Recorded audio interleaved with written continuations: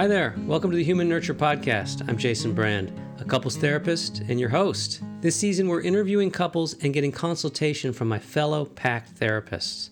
The podcast gives you an insider's view into how a couples therapist learns to do their job. In this episode, I get another opportunity to sit down with my colleague John Guy to discuss the Ron and Shakir episodes. While we'll be discussing clinical material, this isn't a substitute for therapy or clinical advice. It's here for entertainment and educational purposes only. If you or someone you know is struggling, please seek the help of a licensed couples therapist. John Guy, a couples therapist from Seattle, has a background in mindfulness and PACT. He's very helpful in providing consultation about how to identify and think about the ways nationality, religion, gender, race, class, and sexual orientation may add layers of challenge to life inside and outside of therapy. In that first interview, I invited him to discuss the question, how does a white couples therapist from Berkeley think about issues of race and culture with a black couple from Alabama? I'm inviting him back to continue that discussion, and also because I love the way John positions himself as a therapist. He manages to be excited, serious, relaxed, authoritative, and accessible all at once. I very much enjoyed both interviews with John, and I'm excited to share this one with you. So what are we waiting for? Let's go. Hi, John. How are you? I'm really good today. Really feeling grounded and present. What'd you see in the second interview, and what's top of mind for you for us to talk about today? I really noticed for me what was a marked difference between the last video and this video. I think you and I had talked about growing the culture. That's one piece that was present for me, and it was obvious that had shifted from the first one. Yeah, I felt big shifts too. I had a question for you about the growing the culture, about what you had said about growing the culture. In your mind, does that include the therapist also? Is the therapist growing along with the couple in the session? Yeah, at least that's my experience of my work with couples. And I guess when I think of growing with the couple, there's a point at which they'll start using the language we speak in. It starts to feel to me like, oh, we are here together creating something, a new way of thinking about this marriage, this relationship dynamic. I feel like I grow with each couple that I work with, that there's something that I need to get to inside myself in order to help the couple, that it's like they're trying to unlock something, and I'm also trying to unlock something in my own self that is going to help them. Yeah, it's striking to me. I think that growing with the couple is that's a part of it for me, because I'll see flashes of, oh, I feel and do or think or say these things that either one of the partners might be saying. And then I understand it more fully by seeing it happen in front of me. There was another piece around growing with the couple that stands out for me when I think of my sessions. And it has something to do with learning about their vision together as a couple, where they see themselves in 3, 5, 10 years. And I feel as if there's a part of me that comes to live in that vision with them and try to steward them into it in some sense. I don't know if that sounds too paternal or what, but I find myself, some of the principles of our work come to mind when I'm watching them. And I'm like, if you're going to start a family together, what would it be like to listen in this way, seeing where they want to go and how the things they're doing might trip them up from getting there, and being an advocate for their vision with them. You know? I don't think it's paternalistic. I do think that there's something about being a guide for people, especially when it comes to this idea of secure functioning. We have a real understanding about what it looks like, what it feels like, what are some things couples can do to be in a secure functioning place. And certainly if we're seeing things, to call it out and to say, does this work for you both? Yeah. Which it just makes me curious about this couple in particular. I get curious how they see themselves differently 3 years down the line. What do they want to be doing? How do they want to be feeling? How do they want to be living? I find myself curious about it. Yeah. And how to orient them in that direction. That was a lot of this session, I felt like, was, yes, there's a lot of water under the bridge here. Yes, there's a lot of history. Yes, you guys, communication and understanding as these two areas where you get stuck. But how are we going to situate you in a way that this gets you to where you want to be moving forward? Yeah.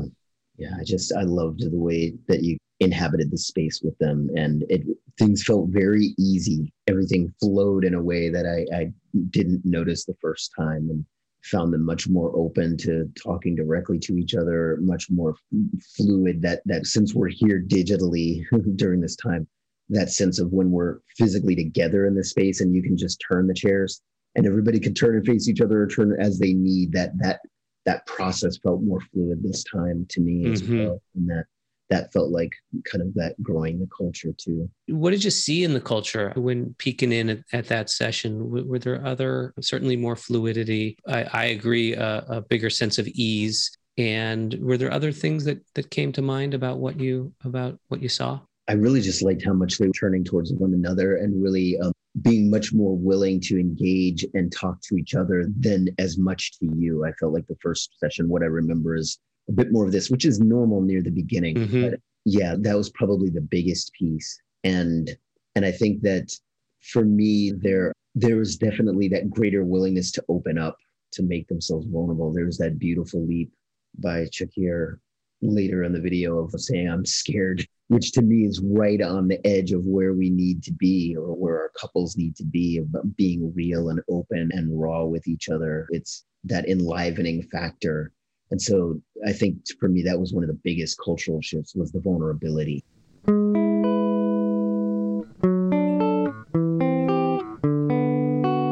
First of all, there was just a lot going on. They were on the road in Cincinnati. And then to get to what they got to, this "I'm scared shitless" of this place, of being vulnerable with you. And Ron talking about, "I'm walking on eggshells. And it feels like if I make a move towards you, that there's something that then is hanging over our heads." That to me felt like a real movement of the conversation, or of the culture, as you're referring to it, from something to something different. I'm thinking of Brene Brown. I'm thinking of vulnerability. I'm thinking of the emotions of sorrow and fear and sadness and loss and shame, and the kind of things that we normally don't want to talk about because they feel very vulnerable, but are exactly the kinds of things that we're afraid to speak up about in our relationships, and how much that broke things open in this session and allowed them to really experience something different with each other, or at least different in the session with each other. There's that great moment where Ron gets sort of set up as the logical one. And then he says this thing about, "I want closeness too. I want to be close to you." I thought about our interview quite a bit there, because it was, even logic can become an assumption that we have to really be careful, especially with these sort of loaded kind of terms like touchy-feely and logic, that those words or ideas don't begin to become bigger than the person who's vulnerable underneath. Yeah. And there's a way that both the folks that we're working with and ourselves can become a little bit blinded by the term, the assumptions behind logical or touchy-feely and what those mean.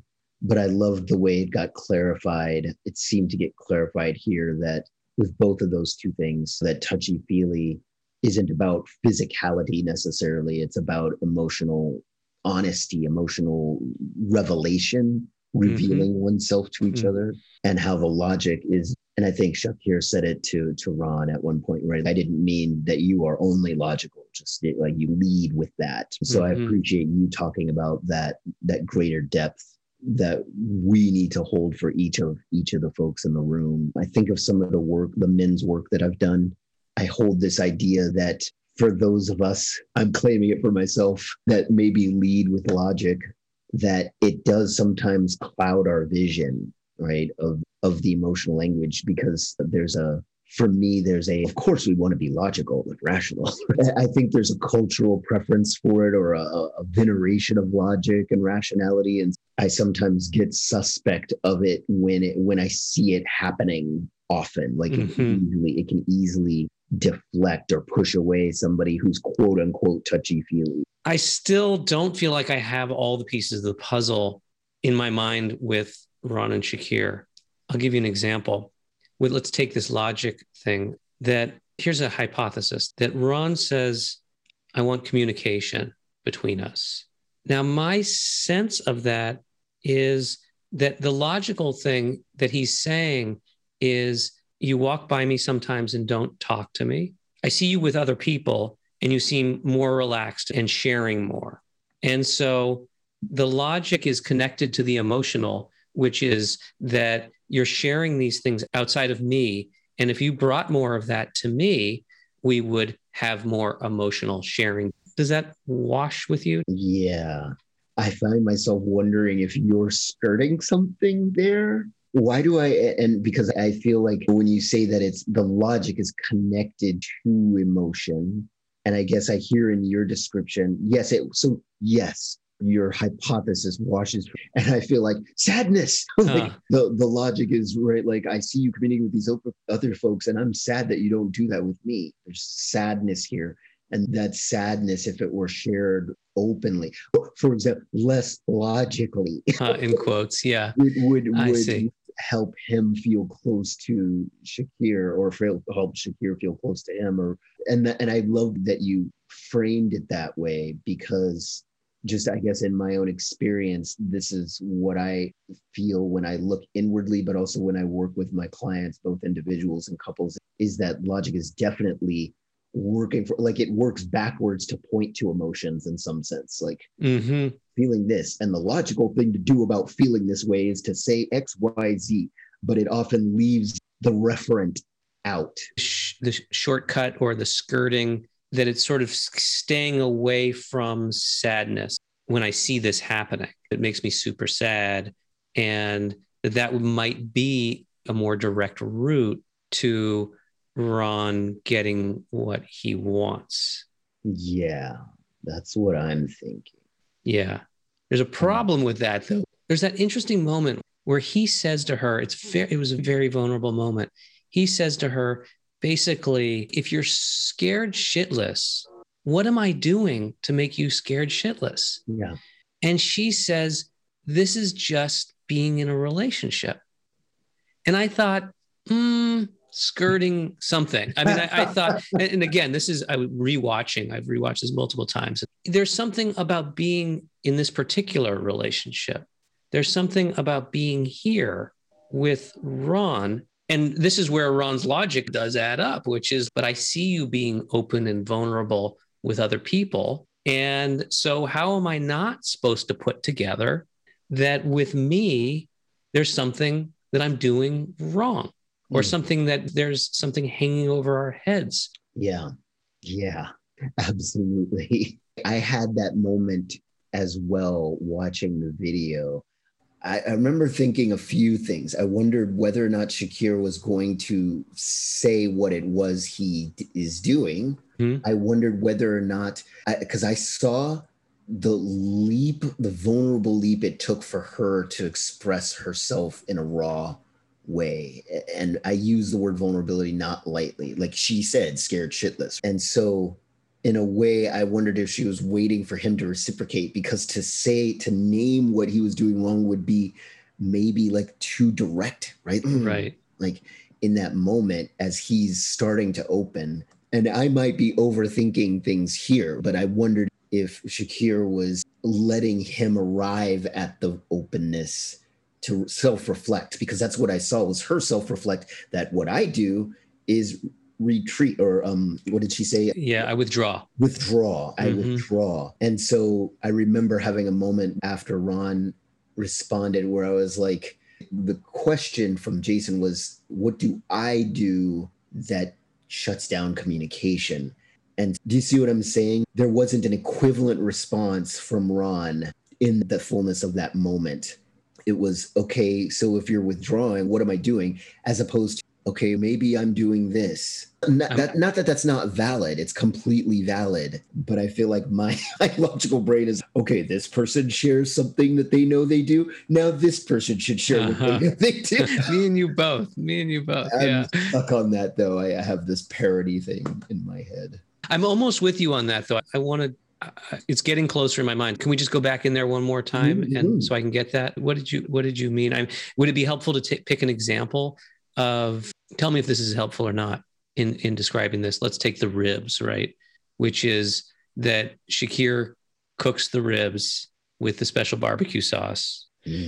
Ron shuts it down, it sounds like it. So I'm just using their language, and maybe I'm not getting the example perfect, but Ron shuts it down at a certain point and says, I'm going to eat the wings. And I'm inventing this because we don't know Ron's interior, right? Totally. So I'm only 100% with you on that. Ron's Yes. interior, so I'm not pretending to know Ron's mind, but and taking the ribs, the wings, and I like that you chose that delicious example. But yeah, just like disappointment that's what happening when you shut down there.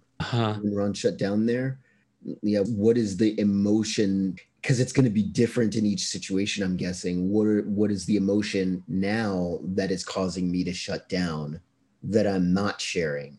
Right. And this is, I guess, for me, you mentioned we exchanged notes a bit, or you exchanged notes with me, and you'd mentioned that piece around conflict, moving through conflict. And for me, conflict is something to be worked with skillfully. And when done so, you get greater connection. But there's the risk of being vulnerable. So like to open up and say, I'm really disappointed. I really wanted my ribs tonight or whatever. But that vulnerability is tenderness, especially if both people are willing to do it at the same time. Yeah. You're making something crystallize in my mind, which is that in the session, one thing that I did, if you watch, which is I do a lot of down the middle. It's what kind of relationship do you guys want? Is this good for both of you? No, stop going in your own separate little silos here. Stay together, think together as a team. And they responded really well to that. And then from there, once that sort of loosens the joints a little bit, there was cross questioning. So it was like, okay, you're together here. What does Shakir want? What does Ron want? What's Shakir like here? What do you know about Ron here? But it took a lot of expanding the definition of of a shared vision, as you said. Yeah. I've been using the term a we-lationship instead of a me-lationship. I like that. The only problem is people can't see your face lights up when you say it. But that's part of, again, that growing the culture with the couple. What is it? What are we trying to move towards here? So I noticed you doing a lot of that down the middle. I noticed you asking them to think as a team. And I guess that's maybe reframing what I was saying before, is inviting them to think as a team as to what are the underlying emotions here if they're not being spoken to. I don't know about you, Jason. So many times people say they want better communication, but I feel like that word is somehow a catch-all term for many, many, many different things. Like it's communication, but there's so many different dynamics that happen under the umbrella term of communication. I find myself, I'm thinking of one couple I work with where sometimes it's that they're struggling to understand each other's interior and don't know how to communicate it well. But sometimes it's like accepting each other's interior. Like, I hear your reality and I don't care. I'm overriding it or whatever it might be. And so, yeah, just two examples of how communication feels like it can be many different things. Communication is just the vehicle in which you're holding that person in mind. That's just the road. The city and all the life and all the emotion and all the teaming stuff is, I've got a vision of we, and I hold you in mind in a way that I see your vulnerability. I see your humanity. I have care for you. Yeah. I find myself in my sessions often using the language of a journey. Like, on our journey, somebody's tripped and twisted their ankle, and neither of you is going to move forward until both of you tend that ankle. And it doesn't help if your ankle's hurt and you say, ow, and I say, but why are you ow? More useful to be like, how does it hurt? And how can I do something different to make your ankle better so that we can move towards our love, our vision together? Selfishness gets in the way. I think that's why I like the me-lationship and we-lationship thing. In the next session with Ron and Shakir, I think one thing that I think down the middle again, keep on that. And then when something comes up like communication or something comes up like understanding, I wanted to really push them to do it. Just, Shakir, let's see how well you can do this kind of communication that Ron wants. Go. Ron, let's see how well you can do this kind of understanding that Shakir wants. Let's see if you guys can actually make a moment of this together. Yeah, absolutely. Absolutely. And I think that's what worked so well last time. Keep on keeping on. John, I have this like gnawing thing happening in my mind, which is you got to talk about race. You got to talk about race. How do we fit that in? Do we have to talk about it? It's not an issue unless it is. That's kind of the way that I hold it. Or to quote my friend and colleague Jen Harkness, she was sharing a video that she produced where she was like, she's a white woman, and she said, when I'm with John, I have to both remember and forget that he's a Black man, because it's not relevant unless it is. And as I was watching the session, like I could feel part of what I meant when I talked about greater ease too, was just that there was greater ease, it seemed, between all three of y'all in the room. And I couldn't see anything that really screamed out at me as needing attention as far as racial dynamics, either between them as a couple or between the two of you as client and therapist. And so for me, there's one thing where when it comes to us working in the present moment, this thing I want to stress, if it's not present in the present moment, then calling it in without reason seems inappropriate. However, to forget that it might be a dynamic here is also unwarranted. I'm thinking of something that happened to me that if I were part of a couple could easily come up in a therapy session with my therapist, where I was with somebody, we were on a hike and we ran into a cop and the cop pulled us over. I was Black, she was Mexican. And that we could have had an interaction about that. And here it is right there in the session. And who knows, but this is why I feel like it's a simultaneous learning to hold that this is something real in the world. And that my Black clients, or my whatever background they might be, Indian, whatever, it may very well come to bear on this session at any moment, because it's a reality in their life, moment by moment, by day, by year. So I don't know if that's making sense to you, where I didn't seem like there was anything there then. And you probably be remiss to let your guard down, or it might take you by surprise if you were to somehow like not have it as part of your toolbox. Part of the toolbox is, for me, so in my work, it feels like a continual learning curve. And I want to give an example of one of my individual clients that I work with who, because of their volunteer work, they know a lot about immigration law and policy as it's being shaped on Capitol Hill.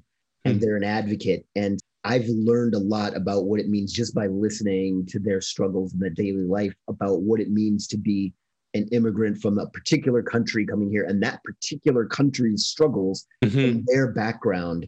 And so now I'm not going to, and I have other folks from that same background, clients from that background, and I'm not going to assume that's a problem for them, but I'm always going to have it like on the back burner in some sense, because it may very well be. So I feel like the tool is to hold one's learning about other folks' experiences who are different from us close at hand, and to not forget it or leave it by the wayside as it might relate to the couple's dynamic with each other, especially if they were an interracial couple or otherwise. What do you know personally about the experience of being Black? And I don't mean from a lived experience, because this is what we're talking about, right? Like just by having listened to, been in the culture and thought about what that means, not in a preemptive way, but to just be aware of it as the sessions happen and unfold. There have been times in both my personal life and in my professional life where I didn't understand what something meant. If somebody says, it just happened this week where somebody was talking about swimming and not learning to swim. And she said, the country that I'm from, culturally, it wasn't part of that. And I was connecting it to trauma. I was connecting it to the trauma of the relationship and them not trusting each other somehow, as she was having difficulty learning to swim, and him being hard on her and that. But I didn't have the cultural piece in mind. And then when she explained that to me, that had to become a part of my understanding. Then it was like, okay, so now I don't have this lens by which to think about this. So I better get curious here and allow her experience to unfold of the cultural piece here that I'm not taking into account in my understanding as a therapist. Yeah. And that's why I feel like it's a continual growth curve, because how can we know about everybody? I always found it somewhat irritating if you had that diversity class in your training, your basic training, where you're trying to review all groups, and like it just, I feel like it's more of a mindset, a growth mindset with regards to race and nationality and all of that, and letting it be part of what informs you. Yeah. It came up in an interesting way with Ron, where I asked him about the interviews. And he Yeah. says, I saw something very interesting in those interviews. And I'm thinking, okay, here comes Race. And he says, you treated me differently because I'm older. And I thought, whoa, I didn't prep for that. You said that it surprised you, and I was curious about what surprised you. Generally, I wait until something comes up and then I seek consultation on it. So let's say I'm working with people from another culture and I'm beginning to feel like, you know what, I think I'm playing something out here which doesn't feel comfortable to me. I will go seek out consultation on that to give me a framework for understanding it. This was a little bit more preemptive because the podcast is about learning. And Ron and Shakir contacted me. I said, oh, they're a Black couple. And so it'd be interesting to talk to a Black therapist about this case. A little different than it would be in normal work. Right, where you were led to the consult for a particular thing that was actually coming up. But there is still that thing. I think that there's still something to this where you think, okay, I'm going to prepare myself for this thing. And then when you get down to it, or when it plays out in real time, it might be something completely different. Yeah. And I think that's why I'm not trying to be an advocate for theories of intersectionality, but I'm not also discarding them. I feel like this is why they're important, because we talk about age discrimination and intersectional thinking. You just take a step back and just say what intersectional thinking is. Oh, just I guess in my own language, it's just all the isms: ageism, racism, homophobia, all those kinds of things. And so, yeah, age feels like a part of that package because there's a youth bias in the culture and that kind of thing.